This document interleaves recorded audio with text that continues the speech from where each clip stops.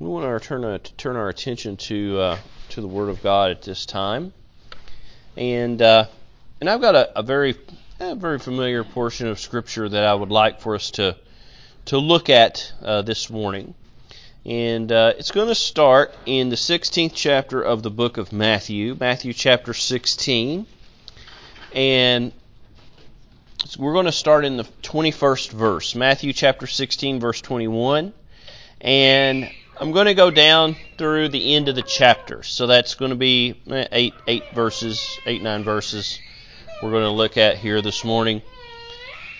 From that time forth began Jesus to show forth unto his disciples how that he must go unto Jerusalem and suffer many things of the elders and chief priests and scribes, and be killed and be raised again the third day.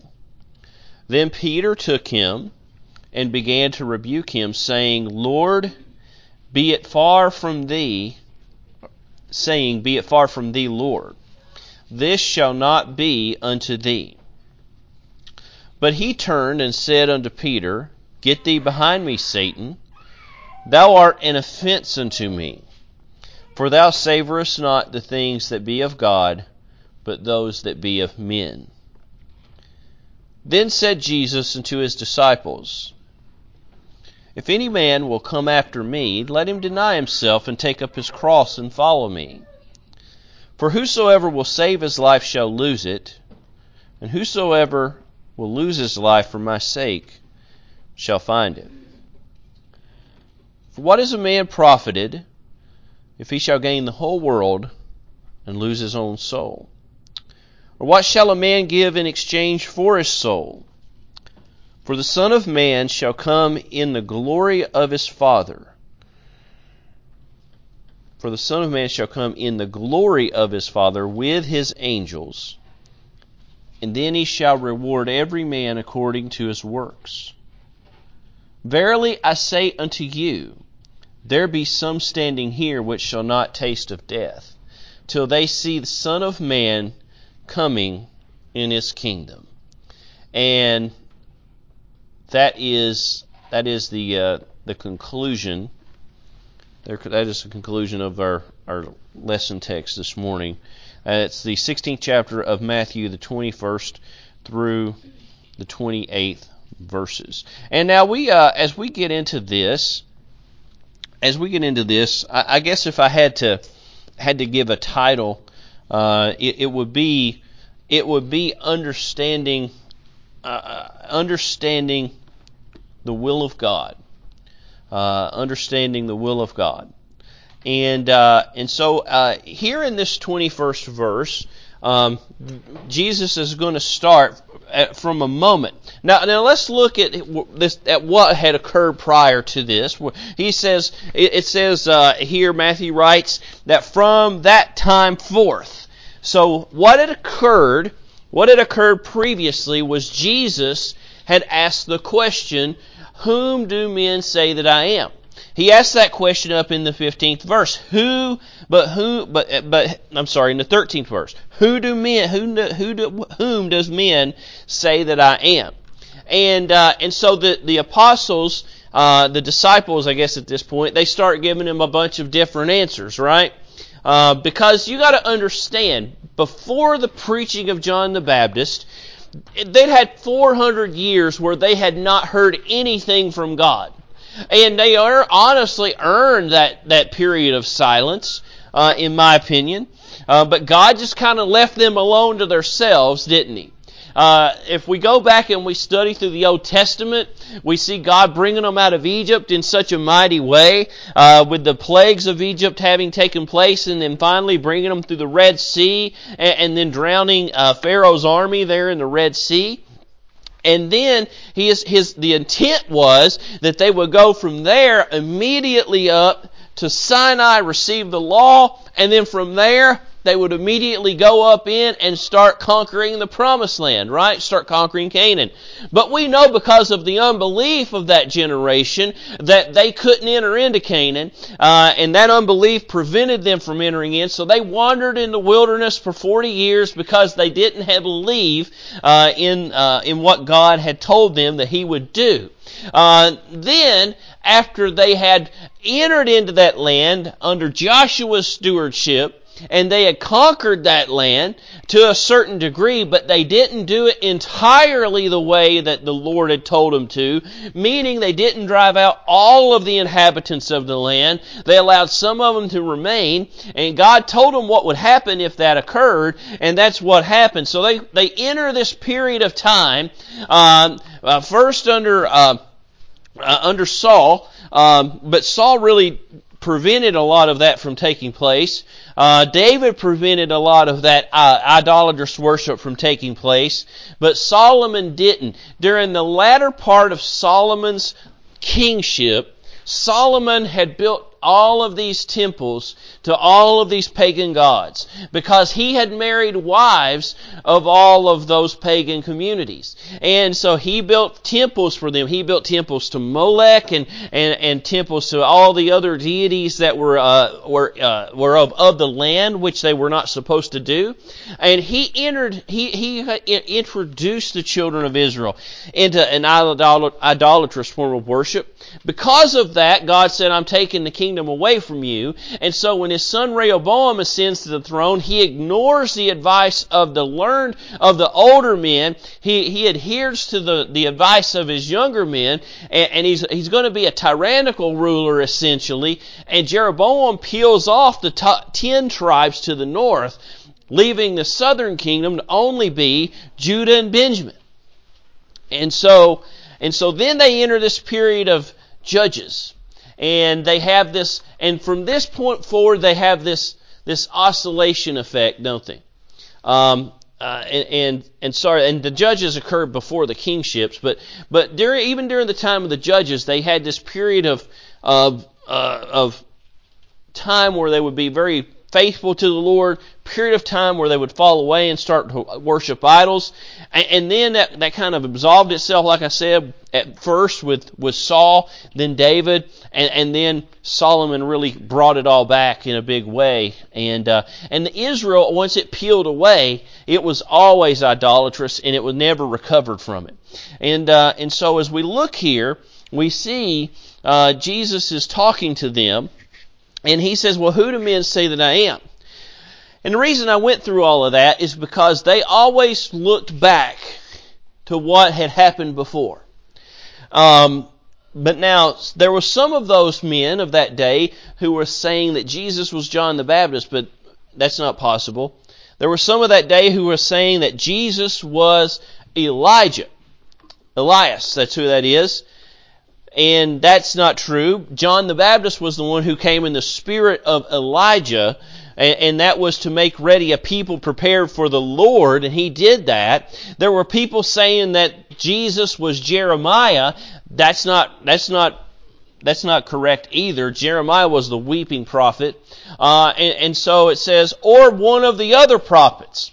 And so they were given a whole range of who people were saying that Jesus was. If Jesus was in the world today, I don't believe it would really be any different. I think people would look at Jesus and they would look for a carnal sort of explanation for who he is and what he stands for, or some kind of historical precedent. There was no historical precedent for Jesus because God had never incarnated himself in the world. But he asked his disciples this question, and he says, but whom do you say that I am? And if you're here today and you don't know the Lord Jesus Christ and a free pardon and forgiveness of sin, that's the question that you're going to have to answer for yourself. Who do you say that he is? Now, in this instance here, Simon Peter is going to speak up, but he's not speaking for himself. If we go over to the book of Luke, and we go into the ninth chapter of Luke, we see this same thing being recorded. And in the 18th verse, it says, and it came to pass as he was alone praying, meaning Jesus, his disciples were with him, he asked them, who say the people that I am? And then he gives those answers, and he looks at him in the 20th verse, and he says, but whom say ye that I am? And then Peter answering, and he's answering not just for himself, he's answering for the all 12. He says, the Christ of God is the way Luke records it. In Matthew, it says, and Simon Peter answered and said, thou art the Christ, the Son of the living God. You're the kingly Messiah. That's who he said that he was.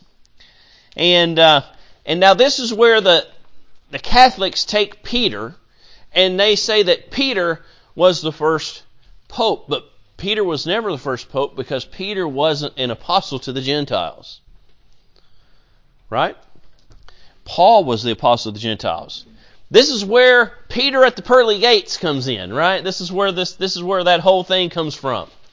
Because Jesus looks at him and says, blessed art thou, Simon Bar-Jonah, for flesh and blood hath not revealed this to you, but my Father which is in heaven. And I say unto thee, thou art Peter. And this is where they get that. And upon this rock, that rock is little r rock, because that word that's translated as rock there, really it just means a pebble, meaning a little stone, right? He says, and upon this rock I'll build my church. And that rock is not Peter anyway. Right? The rock is what Peter said when Peter said, thou art the Christ. Thou art the Christ of God. That's the rock that he's going to build the church on. Now, the reason I said that is because if you look at Peter's name, it means a stone. But Peter's name means a pebble. That's where I got those two things confused. Peter's name means a stone, but it's in reference to a pebble. He's saying that the rock that the kingdom of God's going to be built upon is that Jesus is the Christ. He's the kingly Messiah. He's the one that we've been waiting for all these hundreds of years when we haven't heard anything. We know what Daniel prophesied in Babylon, and here he comes. And so then he says this, and he says, and here's Peter at the pearly gates, right? And I will give unto thee. Now remember, Peter spoke up for all the 12, right? He didn't just speak up for himself. Peter was oftentimes the spokesperson for the 12. Now sometimes it was because Peter was full of faith, and other times it was because Peter was the only one dumb enough to open his mouth at that moment. But now in this instance, it's because Peter's full of faith, and he gives the correct answer to Jesus.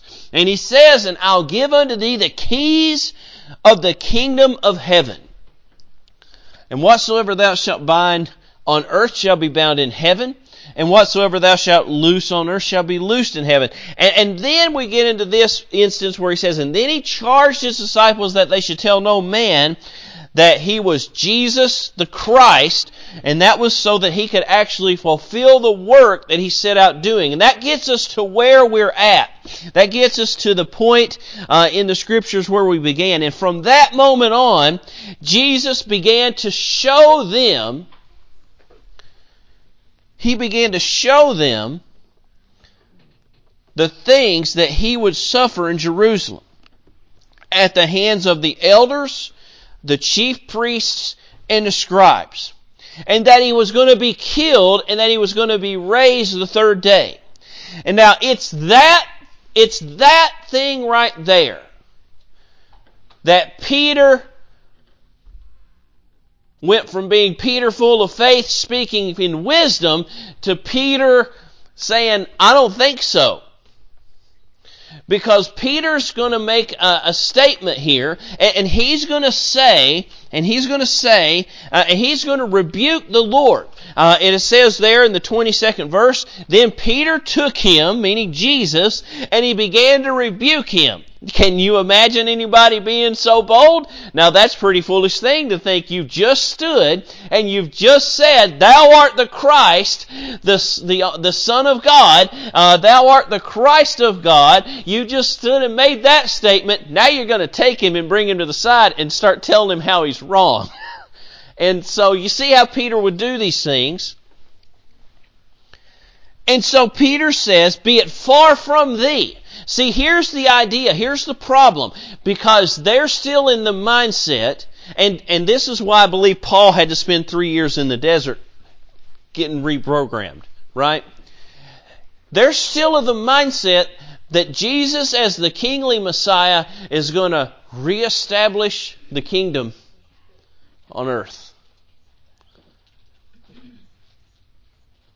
Right? They're still of that mindset. And that's what a lot of people say of Judas, was the reason Judas went and betrayed Christ is because well, he wanted to go ahead and bring about the kingdom. But Christ never said His kingdom was of this world. As a matter of fact, He said the exact opposite. He said, my kingdom is not of this world. But Peter still got that carnal, fleshly kingdom in the forefront of his mind. And when Jesus says that I'm going to be killed, He says, no. Because if you get killed, then the kingdom doesn't get established. And if the kingdom doesn't get established, then the prophecy's not fulfilled, and so on and so forth.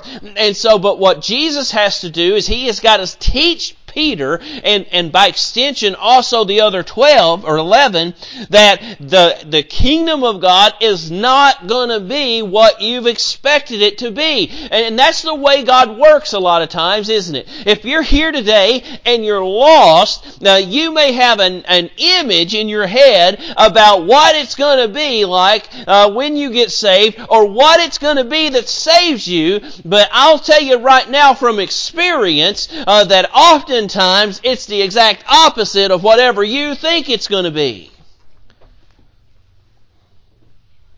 Because God's ways are higher than our ways, and His thoughts are higher than our thoughts. And when we get to a place where we think we know more than God, which is where Peter was at, wasn't it? Then we're in trouble. Because we're supposed to be accomplishing the will of our Father in heaven, not our own will. Jesus looks at Peter, and this is something that's always struck me, because this is Peter we're talking about. And we all, as Christians, even though we don't look at Peter in the same light as the Catholic Church, we still do look at Peter as one of the dominant apostles, right? One of, and they were all of the same office, but Peter was a little more expressive in his demeanor. And so we look at Peter, and we oftentimes want to think of Peter more highly than really we should, because I don't even believe Peter really viewed himself in that light. If you go and read about when he entered into Cornelius' house over in the book of Acts of the Apostles, and Cornelius falls down before Peter, Peter picks Cornelius up and says, don't bow down before me, I'm just a man like you are. But he says, get thee behind me, Satan. Anytime that we put our wants, our needs, our desires, anytime we put ourselves, right, or what we think ahead of what God would have for us to do, or what God has provided for us, or we think God doesn't know better than we do, we're in Satan's territory at that moment. And that's where Peter finds himself. He finds himself in Satan's territory. And Jesus tells him that. And He not only tells him that, but He tells him he's an offense to Christ because of what He's done. Because Jesus has laid out for them the plan of salvation, isn't He? He's laid out the plan whereby the Jews will be redeemed. He's laid out the plan in which the Gentiles will be redeemed, right? And He's laid out the plan in which all flesh will have the Spirit of God poured out on them. And it all hinges on Jesus going to the cross at Calvary and dying there and suffering death for every man, He being without sin because He's an actual suitable sacrifice for sin. That's why it pleased God to bruise Him, as Isaiah prophesied. And so we look here, and it says, and listen to how he expounds. He expounds upon why he called Peter Satan. And he says, because thou savorest not the things that be of God. Now see, if you're here today, and I would say this to anybody who's lost, if you are only concerned about yourself, you're only concerned about your well-being, you're only concerned about what you own, then you're going to have a very hard time getting saved. You're going to struggle.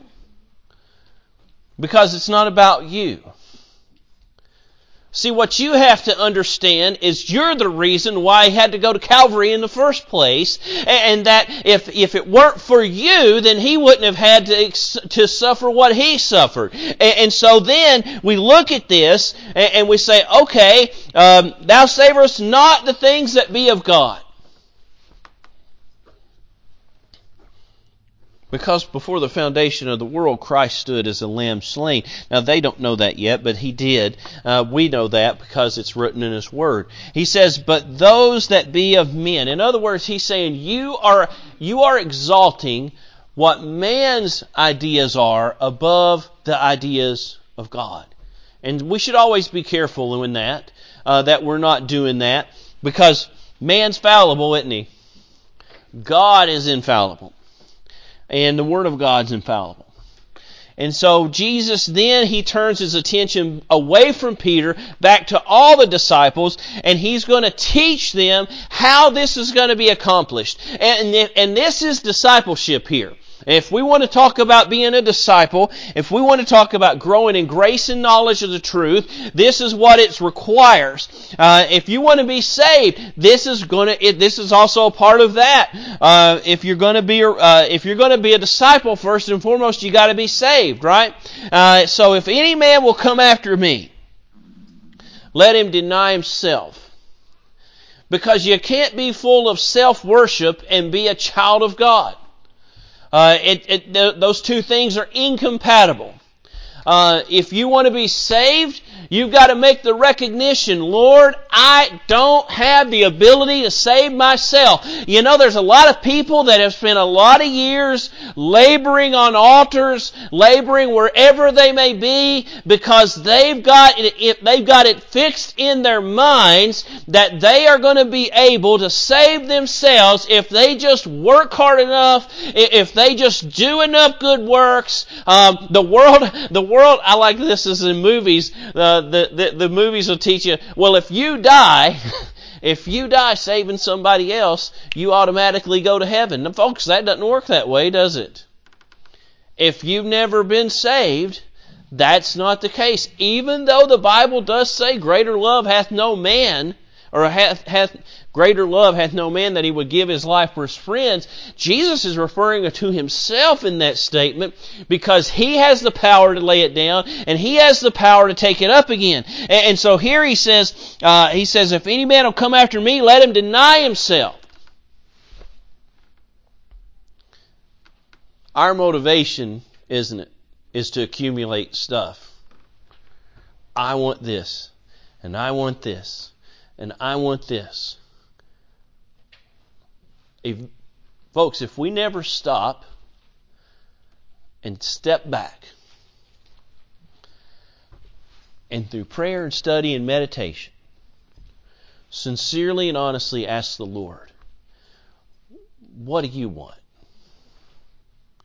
We're no disciple. We're living our lives the way we want to live our lives to fulfill the things that we want to fulfill, and we're living our lives in a way that we're not giving any regard to what God may think in the matter. Deny himself. Take up his cross. I like the way Luke puts this one. Luke says that is a daily task. That we have to take up our cross daily. And I think that's a very good reminder for us. And then, that is in and of itself is still not following after Christ. Remember, he said, if my words abide in you, if I abide in you and you abide in me. It's not the hearers of the word, it's the doers of the word, right? A lot of people get that mixed up, though, and they think that once you get saved, that it's from that point that initially you're saved by grace, but then you have to keep it by works, and that's not right, because if it's by grace, then it's by grace alone. If it's by works, it's by works alone, and it's not any combination of the two that's going to get you into heaven. It is this that gets you into heaven, that God does not impute sin unto you. Instead, what's imputed unto you is the righteousness of Christ. That's what gets you into heaven. And so here he says that you have to take up his cross and you have to follow me. And so what he's really describing here is, if you really want to be my disciple, you're going to have to sacrifice a lot of the things that you may deem important. Remember what happened here. Peter's pulled him to the side, and he said, "Not so, Lord. I'm not going to allow you to be killed, because you've got to establish the kingdom."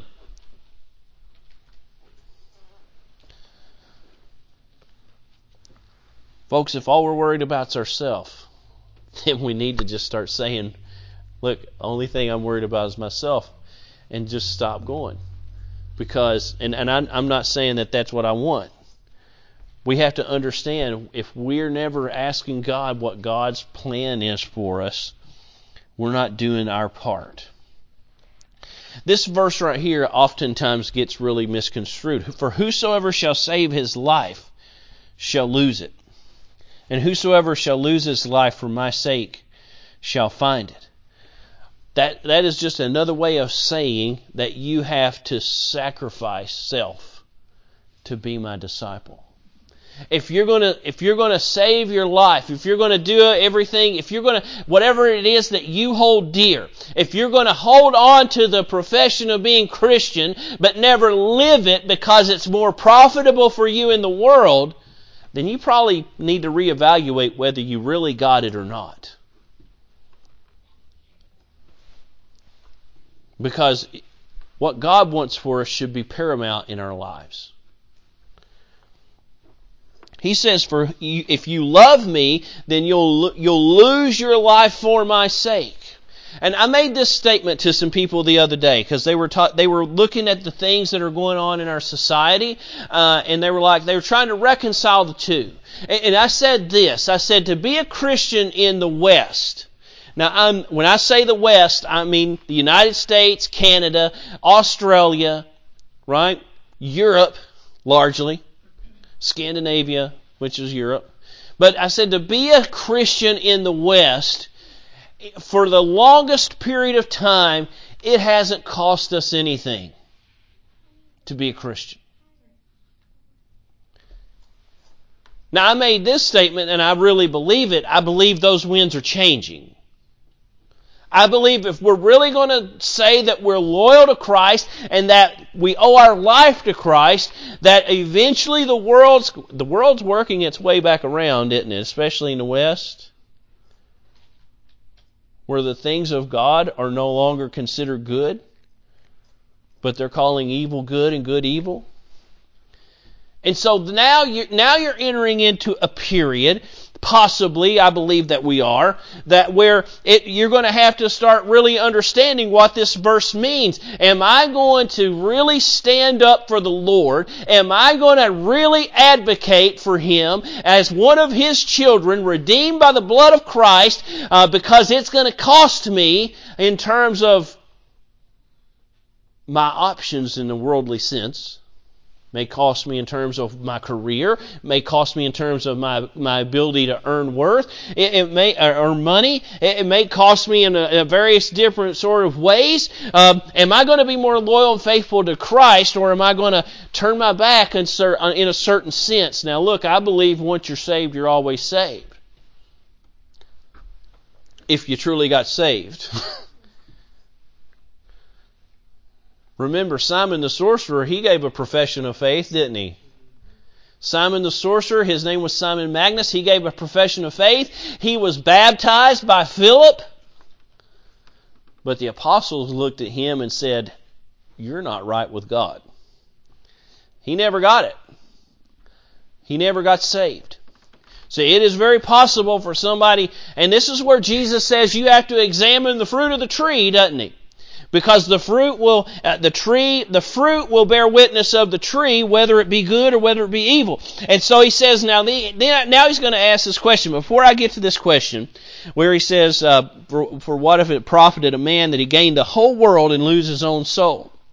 If we go over and look in the book of Luke, I think Luke does a better job of explaining this using a parable of Christ than anybody else does, than all the words I could possibly use would.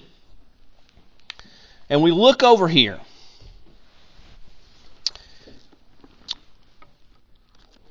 I'm sorry, I sent you to the wrong place. Matthew chapter 25 is where I wanted to go. But Matthew chapter 25 is going to do a better job of explaining this, I think, than any place else. And it's the parable of the talents. And so I'm not going to read all of it. I'm just going to paraphrase a good portion of it. There's 3 men, right? One is given 10 talents, one's given 2 talents, and one is given 1 talent. The one who has the 10 talents takes those 10 talents and gains another 10 talents. And when the Lord comes back, He says, here are those 10 talents and I've gained 10 more talents. And Jesus looks at him and says, well done, thou good and faithful servant. The individual who received 2 talents comes to him and he says, here's your 2 talents and I've gained 2 more talents. And Jesus looks at him and He says, well done, thou good and faithful servant. See what they did was they took what God had given them and they used it to gain more for the Lord, didn't they? They used it to gain more for the Lord. Now there was the individual who had the 1 talent. The individual who had the 1 talent, he says this in the 24th verse of the 25th chapter of Matthew.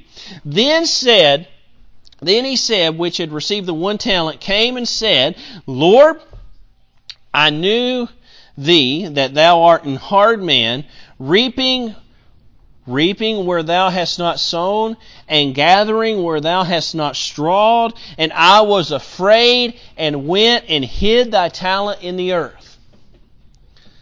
Now you can't hide the fact that you're Christian.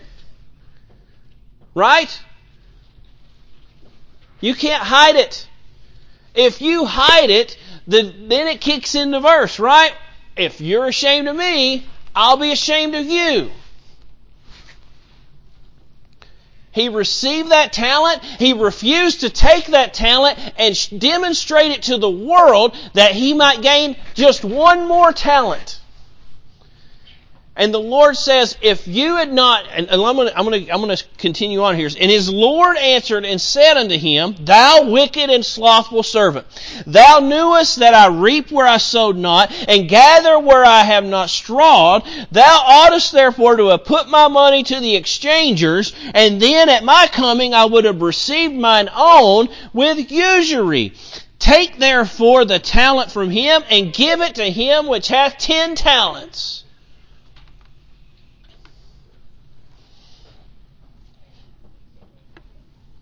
For unto every one that shall be given he shall have abundance. But from him which hath not shall be taken away even that which he hath. Cast ye the unprofitable servant into outer darkness. There shall be weeping and gnashing of teeth. Boy, that servant that received the 1 talent, he wasn't saved, was he? If he's cast out into a place of outer darkness where there's weeping and gnashing of teeth, he's certainly not a saved man.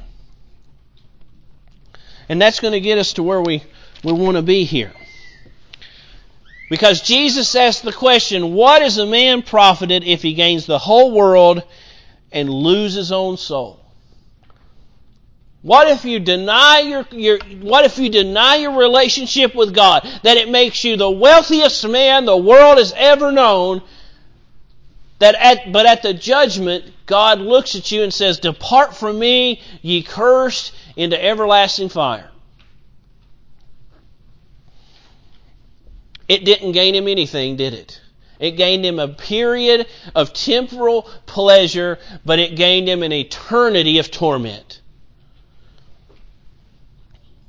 Or what shall a man give in exchange for his soul? Now, we asked the question where he said, if you're here today and you're lost, you're going to have to answer that question. It was, whom do men say that I am? And here's another question for you to ask, is what are you going to give in exchange for your soul? Now, Hollywood makes light of this, don't they? Anybody ever seen the movie, Oh Brother, Where Art Thou? Now, I love the movie, Oh Brother, Where Art Thou? I think it's pretty funny.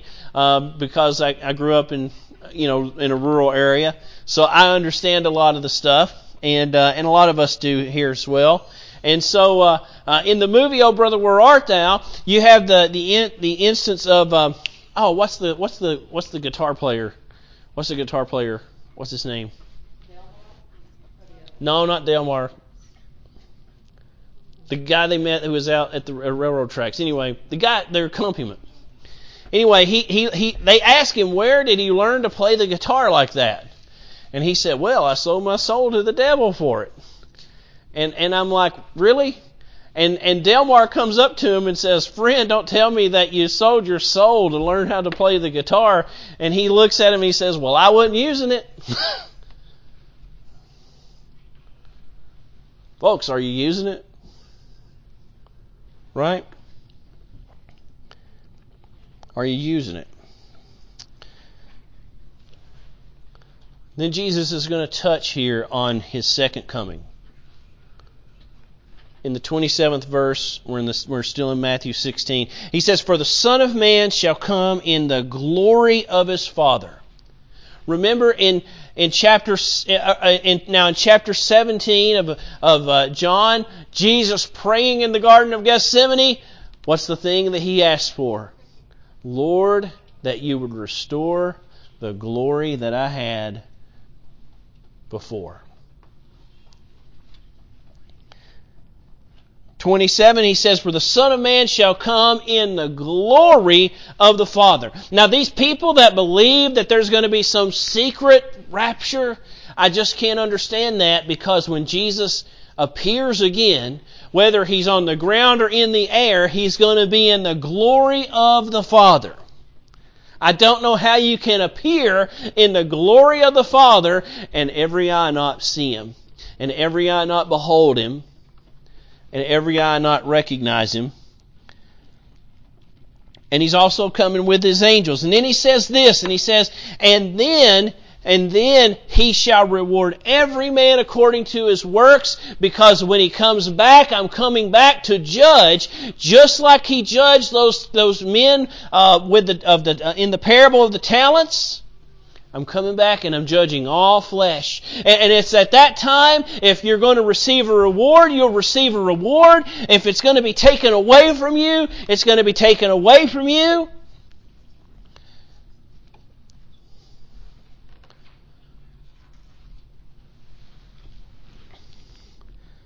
Matthew also says this, after he says, "Cast the unprofitable servant into outer darkness, where there's weeping and wailing and gnashing of teeth." This is in the 25th chapter. He says, "When the Son of Man shall come in His glory, and all the holy angels with Him, and then shall He sit upon the throne of His glory, and before Him shall be gathered all nations. Every eye will behold Him. Every tongue will confess," that the very thing that Peter and the disciples professed at the beginning of this whole thing, where he says, "Thou art the Christ," every eye will behold Him, every tongue will confess that Jesus is the Christ of God. That He is the way, He's the truth, He's the life. Whether they're saved, whether they're lost, they're all going to acknowledge Him in that day. "Verily I say unto you, there shall be some standing here which shall not taste death till they see the Son of Man coming in His kingdom." There'll be people alive in that day, won't they? They'll see Him, in all His glory.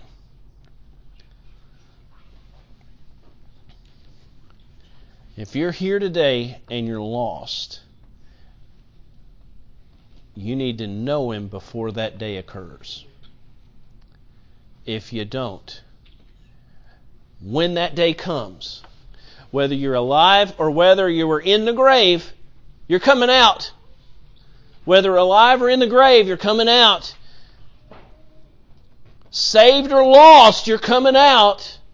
The redeemed first, and then after that, everybody else, and the sheep will be separated, won't they?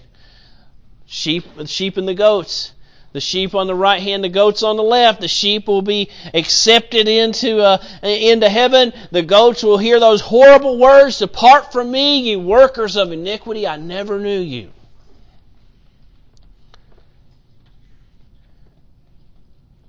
Where there's weeping and wailing and gnashing of teeth. As the rich man said, "I am tormented in this flame. Please send Lazarus, that he may dip his finger in water and just cool my tongue."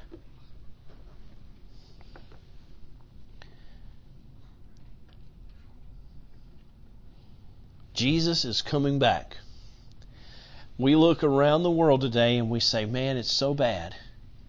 Folks, it can, and I believe it will, get a whole lot worse before He comes back. That's just the downward course of man, isn't it? But let's keep our eyes on the Lord. Let's not be so self-absorbed and so self-involved that we don't ask the Lord, "What is it that you would have for me to do?"